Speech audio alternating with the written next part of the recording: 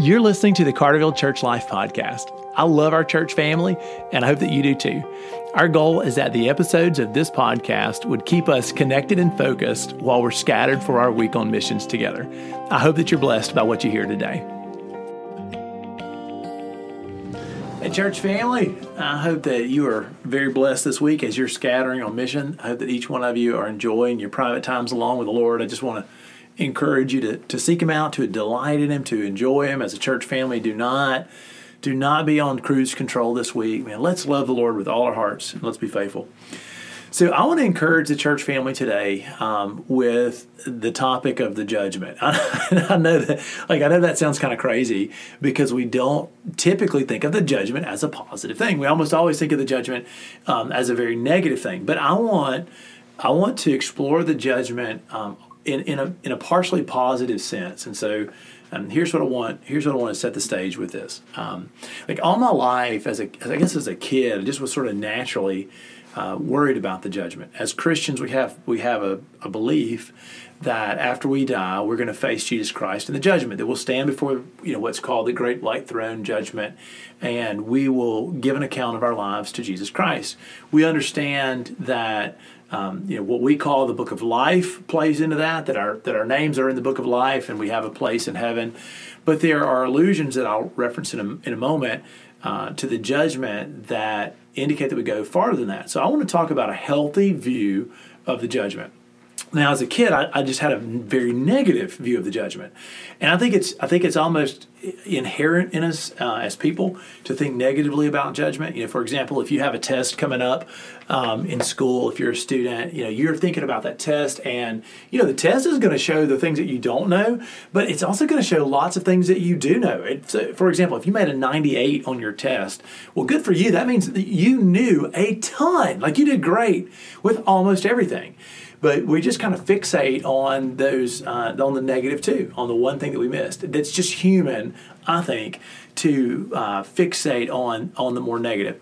So if you know that you have an evaluation coming up, your supervisor is probably going to say, wow, you've done a lot of great things, but we are going to naturally fixate on the negative. And I think the same is true in the divine judgment, that we naturally fixate on the negative elements of it, and that's not altogether true. But because we naturally fixate on the negative elements of it, the entire tone of the judgment in our mind takes a negative scope, and so we think about it entirely as if it's a bad thing, and we're afraid of it. And we, even though 1 John in his letter, John encourages in the letter of 1 John that perfect love casts out fear, and I think that's fear of the judgment. In other words, you've been adopted into God's family.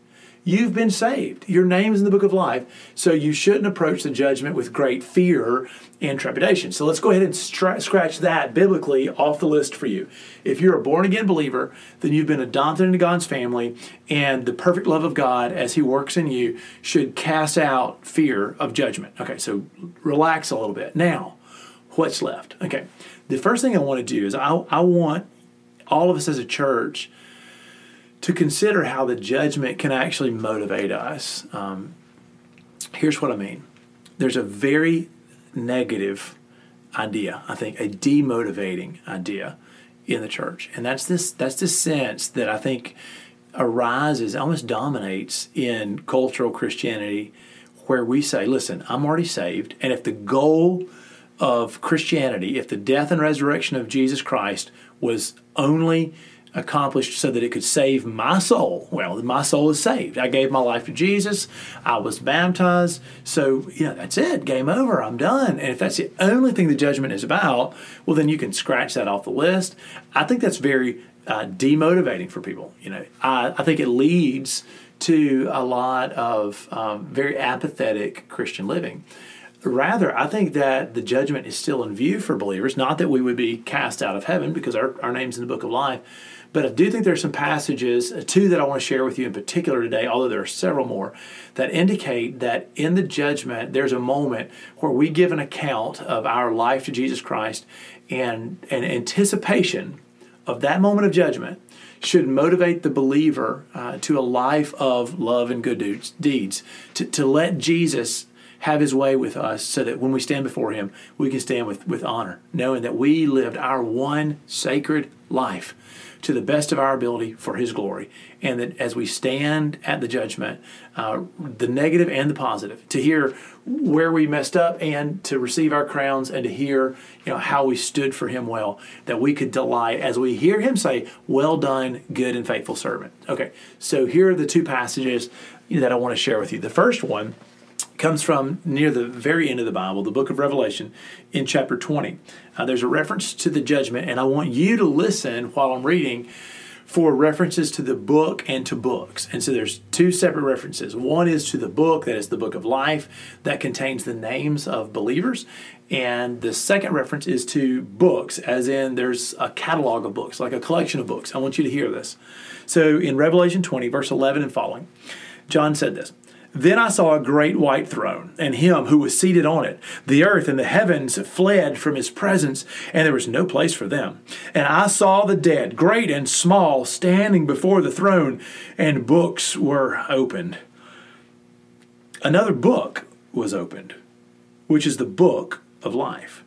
The dead were judged according to what they'd done as recorded in the books. So there's one book, the book of life, and then there are books, plural, that contain the deeds of men, and we're judged according to what was found in those books. So let's keep reading. Verse 13, "The sea gave up the dead that were in it, and death and Hades gave up the dead that were in them, and each person was judged according to what they had done." All right, well, hang on, Ben. I thought that I was judged by grace alone, faith alone. No, you're saved by grace alone, by faith alone. That's exactly right. And your adoption to God's family, your name being in the book of life, is absolutely the reason that you're going to inherit the kingdom. And you get to enjoy the inheritance of God's family, His sons and His daughters, His kingdom, His home, because your name's in the book. But I believe that biblically we are judged also according to our deeds. Now, you need to understand, I do not believe that means you'll be cast out into a hell or a purgatory. I don't believe a purgatory exists. I believe in hell, but not a purgatory. But because you're adopted into God's family, you're not going to be cast into hell. But so what's left? Well, I think there is a moment in the judgment when we give an account of our works. And I'll read in 1 Corinthians just in a moment a little bit more of Paul's writing about that. But let me finish Revelation for you. So in verse 14, "Then death and Hades were thrown into the lake of fire." The lake of fire is the second death. "Anyone whose name was not found written in the book of life was thrown into the lake of fire." From there, the book of Revelation goes on to describe the new heaven and the new earth, the inheritance for all those whose names were written in the book of life. So the first and most important thing that I hope you've done in your life is I hope that you've given Jesus Christ control of your life, that you've declared Him as your Lord, that you've surrendered your will to His, that you've been born again, that you've been saved, that your name will be found in the book of life at the end of time. That's the most important thing. That's the heaven or hell judgment. But I think when the Bible says, "And the books that contain the works of men were opened, and everybody was judged according to their deeds, to their works," that there is an aspect of the judgment in which I will give an account for my life, for how well I lived for Christ. I want to read from 1 Corinthians. Paul the Apostle is writing to his church in Corinth, and this is what he says. "By the grace given to me," this is chapter 3, verse 10, "by the grace God has given to me, I laid a foundation as a wise builder, and someone else is building on it. But each one should build with care." In other words, church, I, Paul the Apostle, have come in and preached the gospel to you. I've organized a church. I've laid the foundation on Jesus Christ. And now every one of you are living your life, and you are accountable for how you invest in your life as a church family. Verse 11, "For no one can lay any foundation other than the one already laid, which is Jesus Christ. If anyone builds on this foundation using gold, silver, costly stones, wood, hay, or straw, their work will be shown for what it is, because the day," that is the day of judgment, "the day will bring it to light." And so, Paul says, the foundation is laid, Jesus Christ. Now, what are you going to do? You're going to build on it either with gold, silver, costly stones, or maybe just kind of wood, or worse, hay, straw. In other words, your life is either going to be lived for the glory of Christ as determined by your deeds, or your apathy. And you're going to be accountable for that. So Paul believes, even in the church for believers, that there's going to be a moment where our lives, our investment in God's kingdom will be judged. This is what he says in verse 14. Verse 13 says, it will be revealed with fire, and the fire will test the quality of each person's work. If what has been built survives, the builder will receive a reward. I have no idea what that reward will be. If it's just glory and status and honor and just the approval of God is enough for me. Like if I could hear Jesus say, "Well done, good and faithful servant," that's all the reward I want. And I don't have any idea what other rewards might exist. Sometimes depicted as crowns or whatever, but like just to know, "Well done, good and faithful servant," like the approval of Christ, the approval of God the Father, like that's enough for me. But according to 1 Corinthians 3, Paul taught that we would be rewarded for good works. Now here's the scary end of that verse. He says this, "If it is burned, the builder will suffer loss, yet will be saved." In other words, you're a Christian, you're going to make it into heaven. But all that you did on the earth is going to turn to ash in front of you. I mean, it's almost like it's going to be burned up. It's as if it was worthless. You wasted it. And I think there's going to be great sorrow and shame in that moment. So if it is burned up, the builder will suffer loss, yet will be saved, even though as one escaping through the flames. In other words, it's almost as if you get to march into the inheritance, into God's kingdom, to the new heaven and the new earth. You get to be part of God's family. But I mean, it's as if you were singed on the way in. As if everything that you did in your life, right there before your eyes at the judgment seat of Christ, it amounts to almost nothing. And I don't want anybody in our church family, to experience that sorrow. It doesn't matter to me if you're listening to the podcast today. It doesn't matter to me if you're 7 and your whole life's ahead of you, or if you're 77 and you've only got a few years left to give the Lord. Either way, I want in our church family that all of us would use the years we've got and the breath that we have for the glory of Christ, knowing that it will lead to the judgment seat, that one day we'll stand with Jesus and we could hear him say, "Well done, good and faithful servant." That's what I want. And so even as a believer, I don't want you to check out of your faith. I want you to recognize the judgment as a positive motivation. We're not just going to be herded into heaven. We're going to have this moment with Christ where he looks at us and we give account of our one sacred life. Your name's in the book. You're safe. You're good. Let perfect love cast out fear. Stop being worried.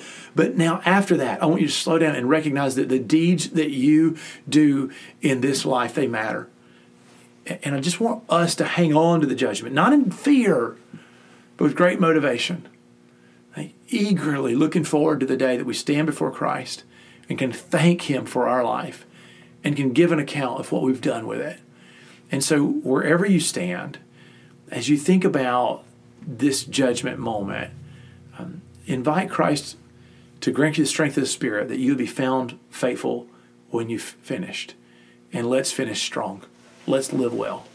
Don't cast out the idea of judgment. Don't corrupt it with some negative, negative predisposition about judgments and evaluation. Rather, recognize it as a doctrinal truth and allow it to motivate you to right Christian living. Church family, I love you, and I can't wait to see you again as we gather.